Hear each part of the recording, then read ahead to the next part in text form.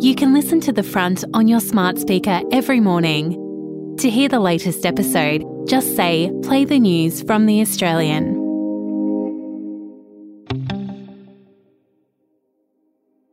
From The Australian, here's what's on the front. I'm Kristen Amiot. It's Tuesday, August 15.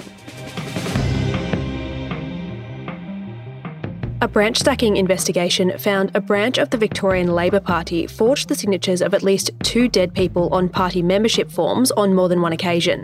Less than 10% of members signed up to the Layla South branch survived the probe, raising questions about the conduct of Victorian Climate Action, Energy and Resources Minister Lily D'Ambrosio. Resources Minister Madeleine King encouraged the private sector to back an Indigenous voice to Parliament at the Australians Bush Summit in Perth yesterday. As the resources sector is the largest employer of First Nations people, it makes sense that that sector would advocate in the interests of an important part of their workforce.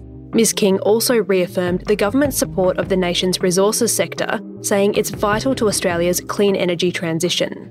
The global energy transition now underway presents us with a priceless opening to grow our resources industry, boost our value-adding capabilities and contribute meaningfully to global decarbonisation. In today's episode, Madeleine King sits down with The Australian's editor-at-large, Paul Kelly, to discuss the path forward for the resources sector. Plus, later in the episode, Australia's richest person, Gina Rinehart, pulls no punches at the Bush Summit.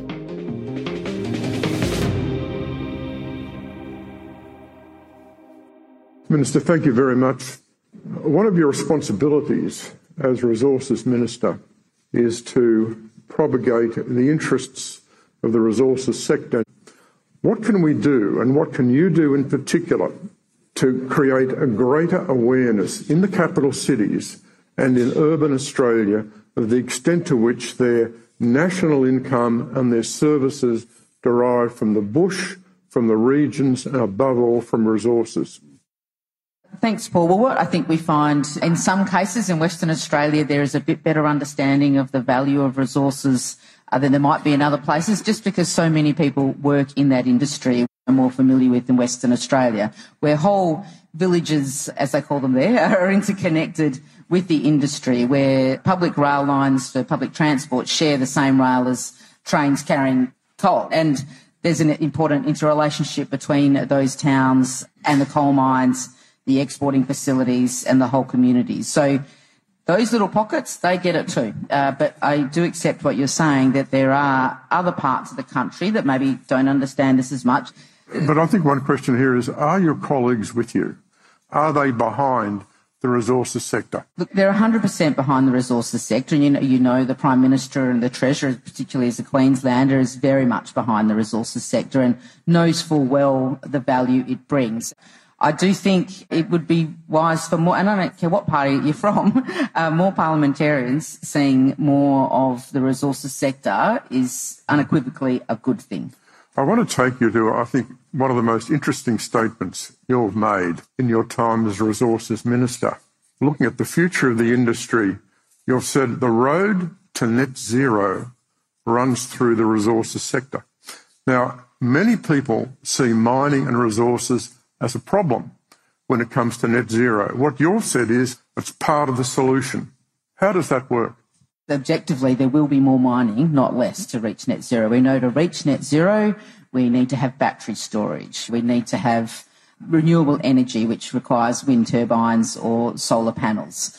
All of these things, and many more things that we take for granted, all require mining of critical minerals and rare earths, different to what we think of with the massive iron ore mines such as Mount Wildback. But these are the things we will absolutely need, and not just us, the whole world needs them. This is obviously a concept that you're deeply focused on and profoundly aware of, but I think most Australian people aren't. They don't really understand the debate about critical minerals. They don't really understand the extent to which mining is going to be important for net zero. Do you think this has got the potential to change Australian attitudes towards mining and resources? Yeah, I think it does. But a new industry like this needs to be well explained. So my efforts are in trying to explain it better, I suppose, Paul. The reality is we will need more mining for these rare earth elements and critical minerals.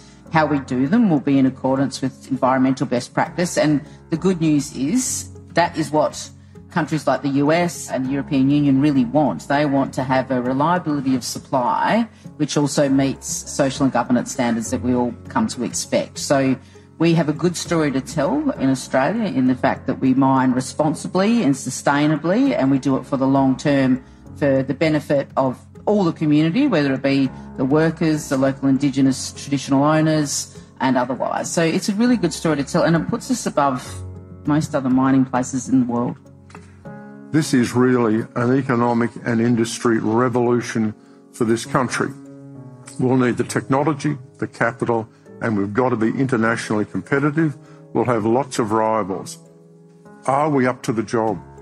We've proven we're up to the job. This country has done this before and we've done it really well. But we've also, a lot of this, it absolutely requires governments to be involved. As you said, geology is not enough, though, gee, it's a great start.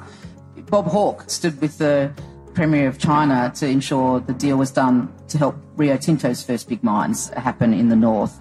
That was a really important step. John Howard also stood with members of the Chinese government to ensure there were good gas offtake agreements to make sure the North West Shelf progressed. So these are efforts we have made continuously over many years so that we can do exactly what we need to do, not just for Australia's prosperity, which is very important, but for our region's prosperity. We've done it before and we will do it again.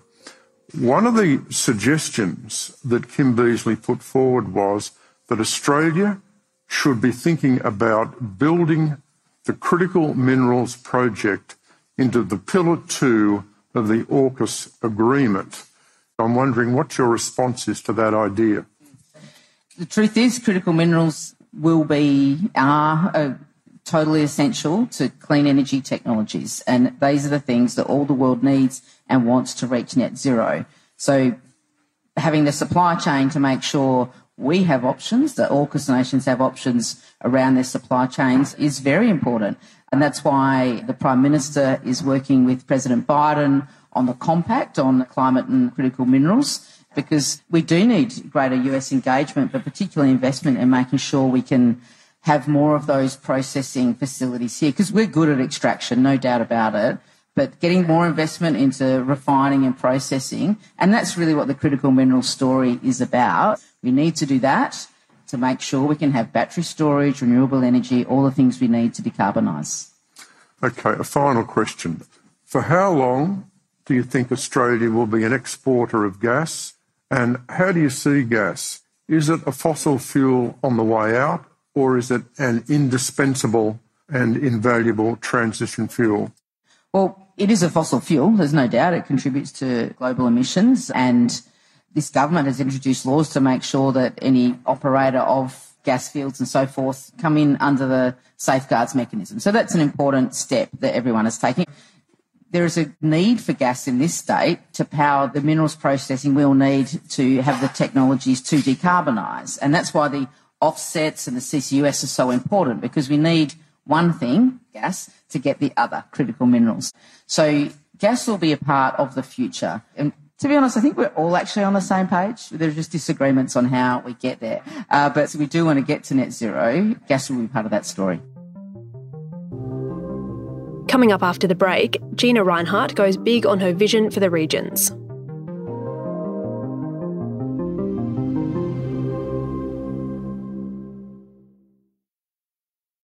A troubled young woman.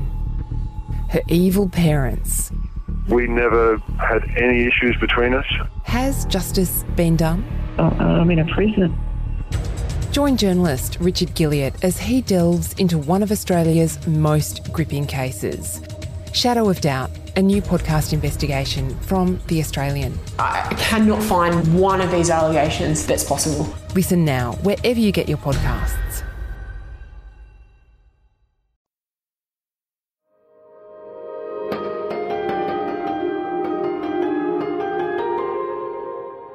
I've inherited a deep love of our outback and the people who struggle year after year to make it productive.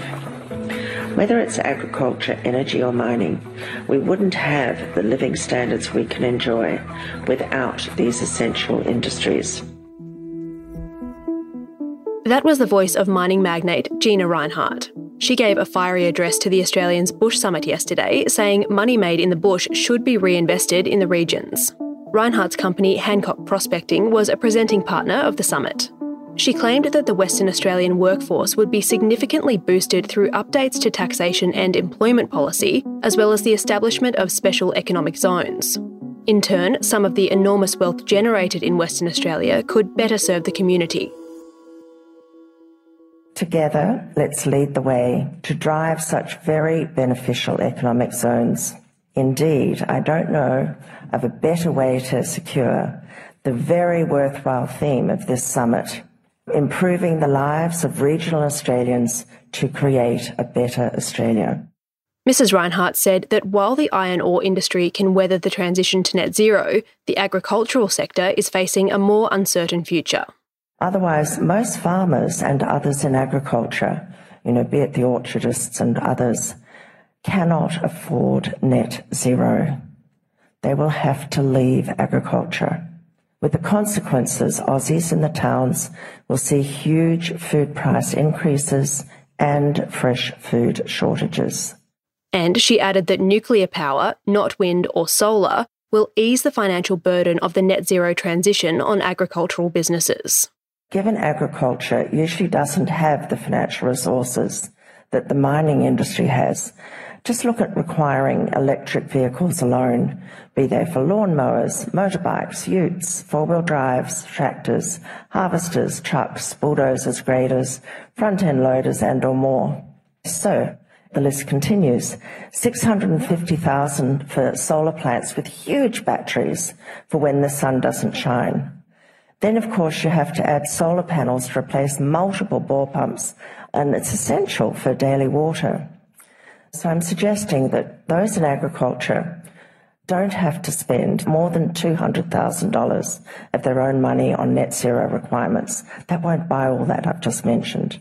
The rest to be met by the governments or waived, i.e. real assistance with the policies they want to implement for net zero. Let's not upset many farmers with bird-killing wind generators and massive solar panel stretches, and bring on clean, safe nuclear energy, please, Australia. Rinehart, who is Australia's wealthiest person, also touched on media reporting of her feud with her children. The family is currently embroiled in a civil lawsuit in which her eldest children, John Hancock and Bianca Rinehart, have alleged their mother committed fraud to keep assets out of the family trust. Growing up on stations, the family unit is close and trusting, as ours certainly was. It's saddening that media likes to ignore the good if you're successful and not a socialist. Even in the last few days, ignoring the tight bond this West Australian family had for decades, instead just referring to some correspondence when I was very concerned about our family company over a few years. Sadly, rightly so. Without adding the truth that Dad and I had again become very close pre his sad departure in '92, and I admire his moral and courageous stand in his final weeks.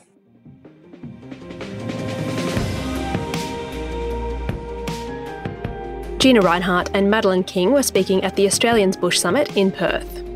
You can watch all the keynote speeches and panel discussions from the Bush Summit right now at theaustralian.com.au.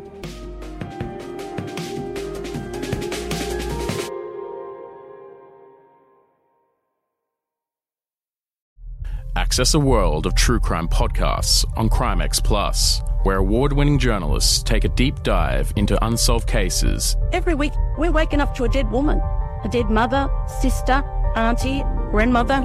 It's not good enough. From the team that brought you The Teacher's Pet, Shadow of Doubt, and Dying Rose, unlock early, ad-free and bonus content from brand new series and flagship shows such as I Catch Killers with Gary Jubelin. One was shot in the mouth, and I thought he was dead. Another one had been shot with a shotgun and I got the overspray. Search for CrimeX Plus on Apple Podcasts to start digging deep into the world of true crime.